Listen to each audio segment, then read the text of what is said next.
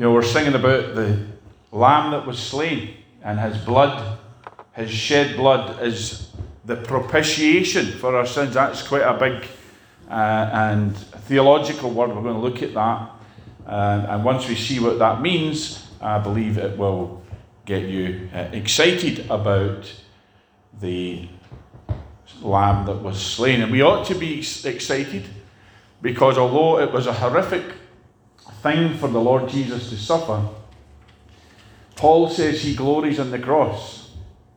We glory in the horrific, because there on the cross the divine exchange took place, that all that was dark and bad and wicked and negative about humanity was taken by the Lord Jesus on himself.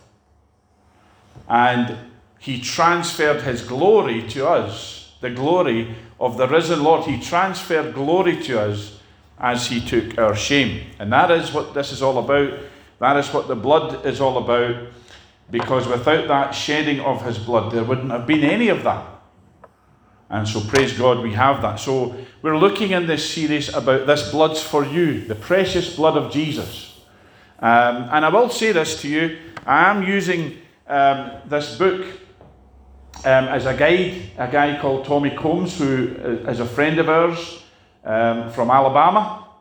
And Tommy sometimes is on some of the Christian TV programs, and this is a signed copy of him. And Tommy has prayed for David, and he's a family friend, and he's a wonderful guy, and he's seen miracles in his ministry. He's actually raised the dead, and his own testimony of healing. A great guy, and you'd like maybe one day we can have him come over. He has been over in Glasgow. So I'm using this book because you've got 39 stripes for your salvation, healing, and more. So I'm going through these 39 stripes, or 39 points about the precious blood. So we're up to point 10, I think. Yes, we're on point 11 now. And this blood is for our justification. So if we turn to Romans chapter 5 and verse 9, for our verse that shows us this. And again, that's another big word. We'll explain what justification means. We did say that justification means that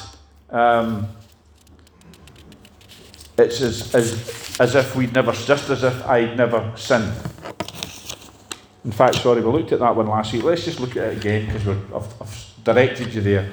And we'll go through all these points here. But we did look at justification. But let's do so again, because it doesn't do any harm to repeat. Repetition is the mother of learning, isn't it? So Romans chapter 5 verse 9 says that being now justified by his blood, we shall be saved from wrath through him. Justified means made righteous. It means just as if we had never sinned.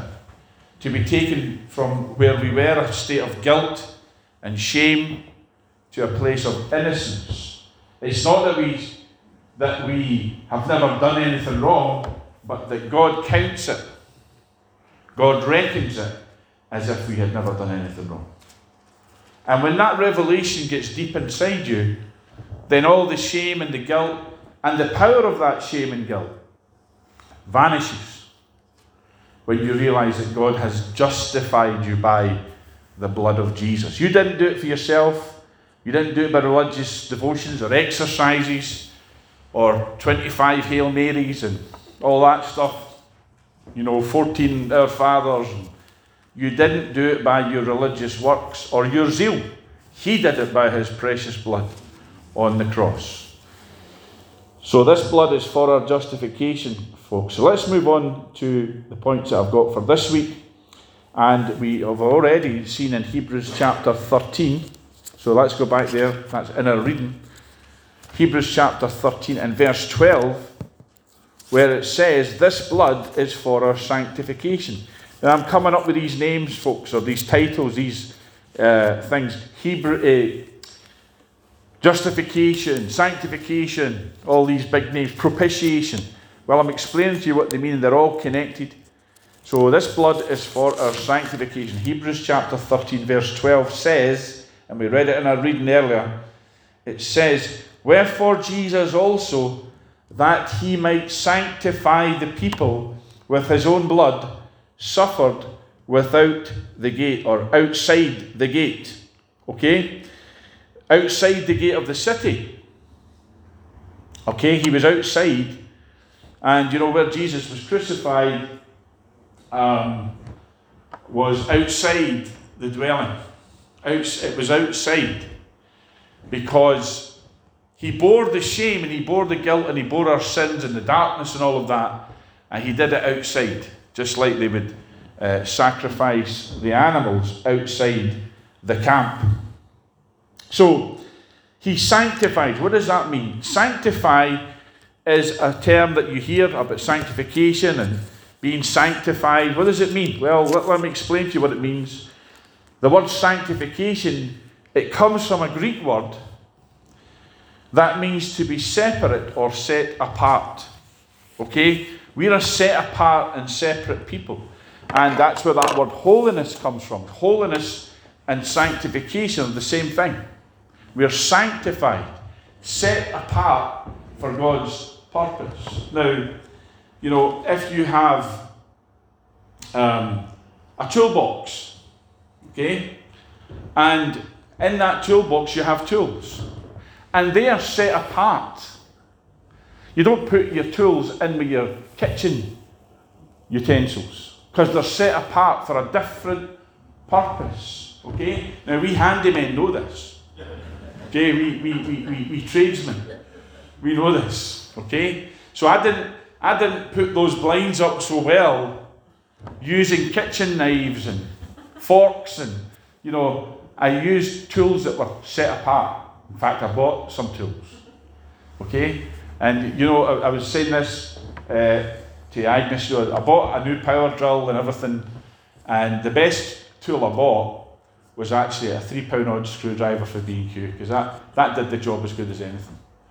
But you have tools that are set apart, you have things that are set apart. You know, you don't put the oil for your car in the chip pan, okay, because the oil for your car is set apart for the use of your car. And that's really what he's talking about here. He's saying that we as a people are set apart for a purpose, and that purpose is God's purpose. So we're a sanctified people. You know, we might have this idea that, that means we're sort of religious, po-faced, holy rollers people. No, it just means we're set apart. We have a reason and a purpose for being that we didn't have before we came to Christ. And that purpose is for the glory of God. So we find examples of this in the Old Testament. God sanctified the Sabbath as a day of rest. Now, I'm not a great Sabbatarian in that, you know, you can't, you know, cook on a Sunday and all that stuff, and you can't buy from a shop on a Sunday. But I agree with the Sabbath as a day of rest. We have lost what the Sabbath was, haven't we? We've lost the whole idea that it's not about thou shalt not, and you can't do this and you can't do that, and you shouldn't be going to football. You know, I agree with that you shouldn't be having things like that in a Sabbath. But the reason is more positive than for the negatives, because it should be a day set apart. I remember Sundays as a day set apart. Set apart for, you know, that's why I prefer to call it the Lord's Day rather than Sunday. But you can get a wee bit religious about it, but I don't intend. But God sanctified the Sabbath as a day of rest in Genesis chapter 2, verse 3. And in the wilderness, he set apart the tabernacle. It says in Exodus 29, there I will meet with the children of Israel, and the tabernacle shall be sanctified by my glory. You know, I remember a time when church was a sanctified place. And when you went to church, you knew you had been in a different atmosphere and environment, because it was church. It wasn't just, oh, well, you know, well, I was just going to church today. There was a reverence. That's what I'm trying to say. Do you remember the days when you went to church and there was an atmosphere of reverence? Now, we hope to have that here. Amen? But there's a lot of places you go and it's just like going to, you know, almost like a nightclub. Or just, oh, hey man, you know, everybody's loose as a goose, and there's no reverence. It's reverence we need, folks. Now, we carry the presence of God, and we should be conscious of that, but we also should have a corporate atmosphere, that when we come in, there's a reverence, there's a holiness, there's a hushed awe, if you like. Not because we're all pious and holy, as in, religious wise, but because the presence of God is there. So, let's pray that for our gatherings, that we'll have that we'll know that we're set apart by His glory and for His glory. That's what church ought to be.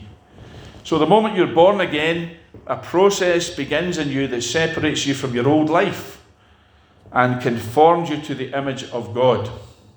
And this establishes you on a path to fulfill His divine purpose. See, holiness, sanctification is all about God's purpose in us, not about our own ideas of how church should be or life should be. It's His purpose that we're about, not our own.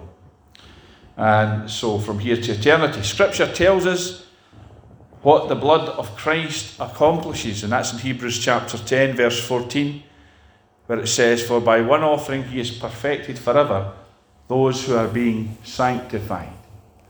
So we're sanctified by His blood, and it's an ongoing process in our lives. It's not, we were made perfect by the blood, but we still have to live a life here in this atmosphere of darkness sometimes.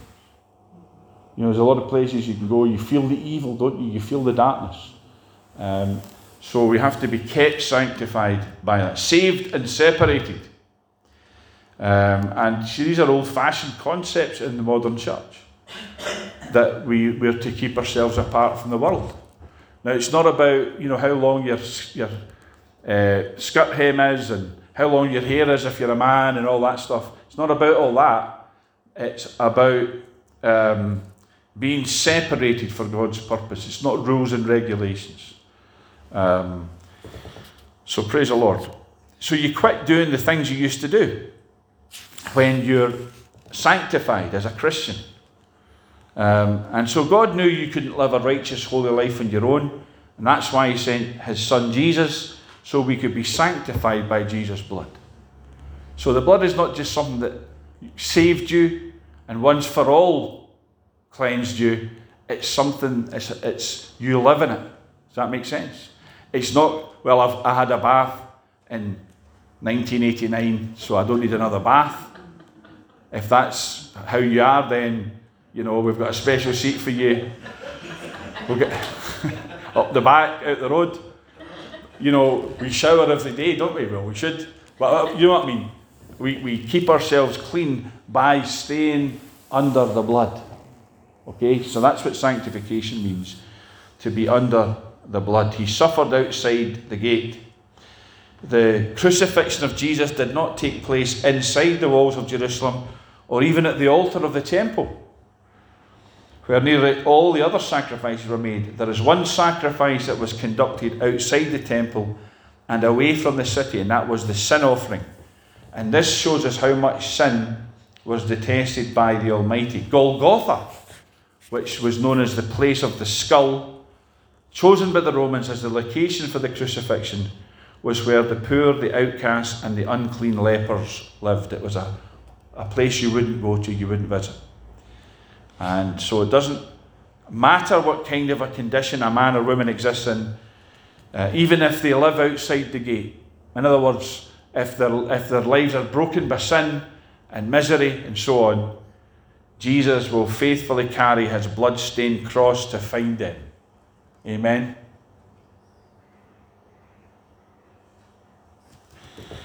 He came to seek and to save that which was lost. I've just been notified that Rangers are 1-0 up. So there you are. Cause for rejoicing. Anyway. So, hallelujah. Yes. Amen. But no, folks, the blood is for our sanctification. Isn't that wonderful? That we're set apart by that blood. The minute that blood touches your life, when you're born again, you're set apart for the purpose of God. Amen. And not just for a wee while, forever. forever. Here in this life and in eternity. Amen. So it goes on. That's why it's called eternal life. It begins now. You don't get it. I've got a dear friend, and he keeps sending me the same message every month. It's a monthly thing. He sends me every month. I see it on the WhatsApp and I know what he's going to say. Are you looking forward to eternal life? That's the question he asks every month. And I say no.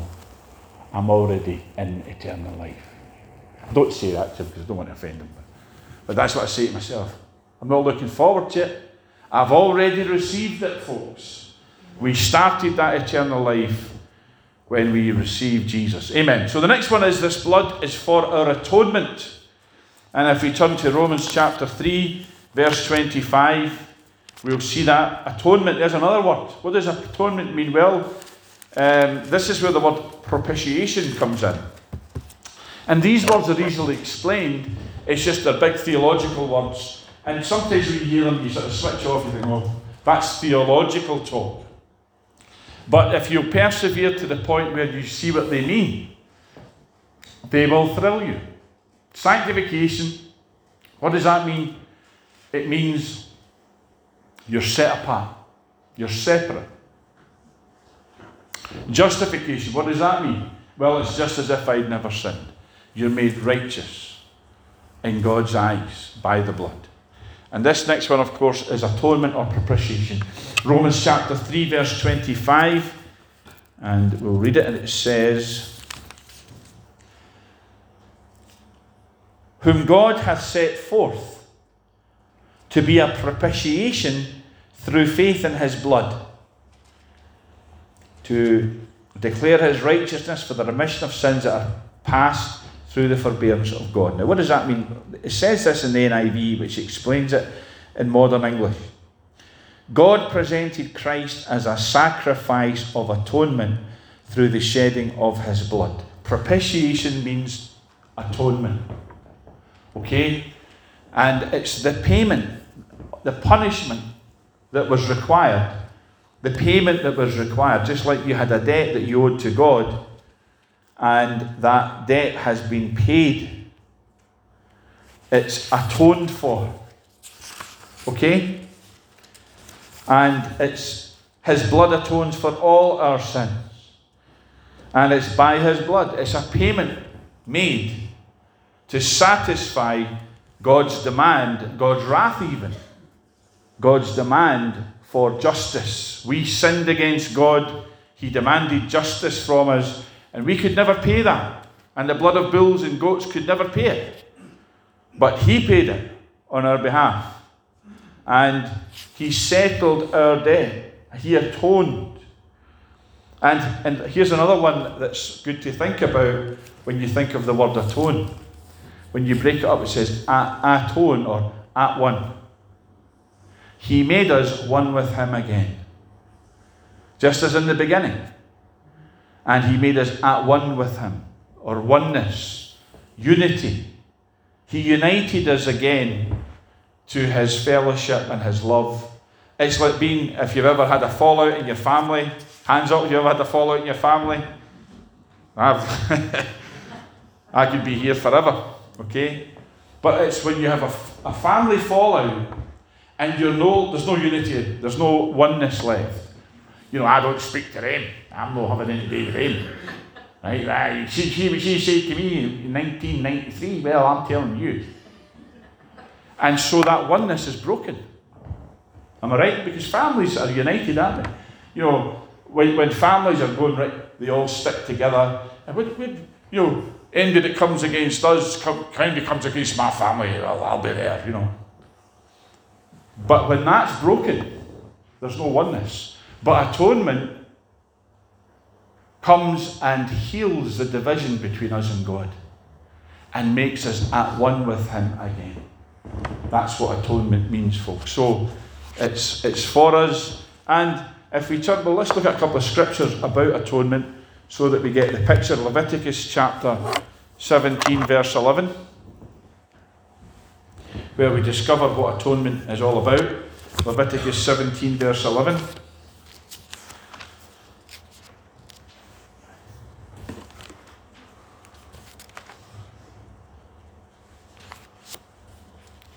And we'll see what it says there. Leviticus 7, the Day of Atonement. Verse 11 says this: the life of the flesh is in the blood. Now, we've looked at this, but we're seeing it again. The life of the flesh is in the blood. That means that Jesus' life was in his blood. Why is that important? Because what it says here, I have given it to you upon the altar to make an atonement for your souls. For it is the blood that maketh an atonement for the soul. And that's the actual word means about the mercy seat. Propitiation, the mercy seat, and where we are reconciled with him, where we are made at one with him, where his blood is displayed and presented, and any disunity, any offence, any unrighteousness, anything that would come between us and God is removed. And it's the blood that removes it. It's the blood that makes atonement for our souls. And another couple of scriptures. It says in 1 John chapter 1. It's so important to understand that this is the role of the blood of Jesus, folks. You know, have you been to Jesus? It's great to sing. Well, what does it mean? This is what it means. It means that his blood removes any obstacle between us and God. And not just temporarily or partially, completely and forever. So 1 John 1:10 says this: if we, hold on. Let's go to 1 John 2 verse 2. He is the propitiation for our sins, or the atoning sacrifice for our sins, and not for ours only, but also for the sins of the whole world.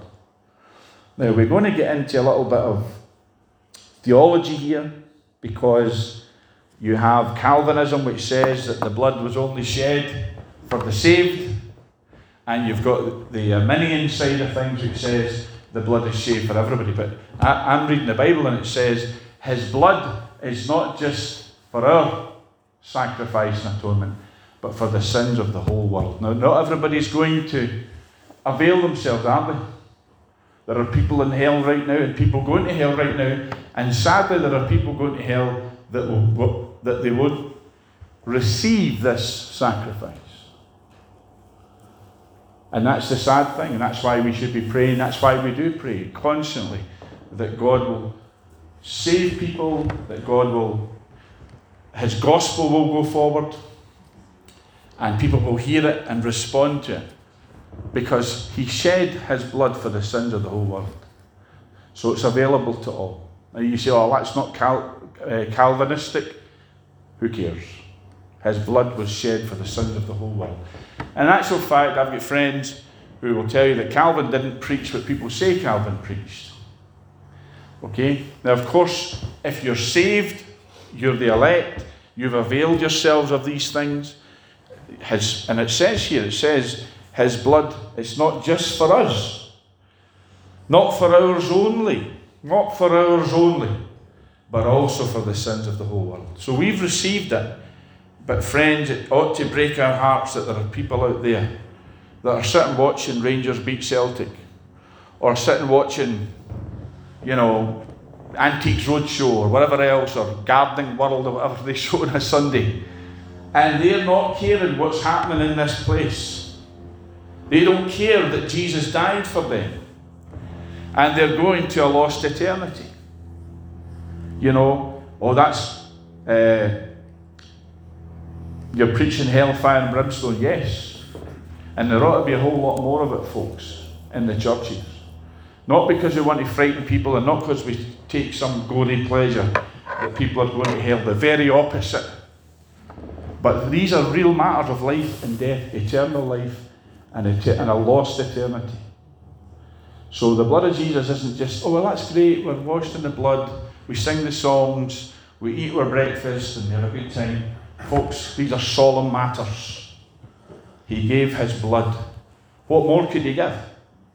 So folks, let's Let's just bow our heads right now and pray, because I feel led by the Lord to do it. Father, we just come before you. Our hearts are solemn by this word, to think that there are people out there.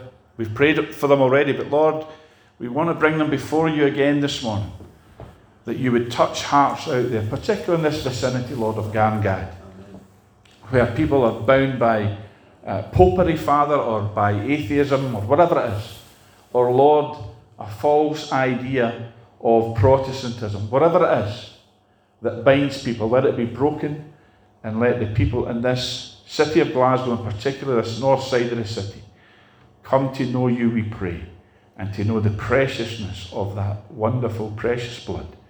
In Jesus' name, amen.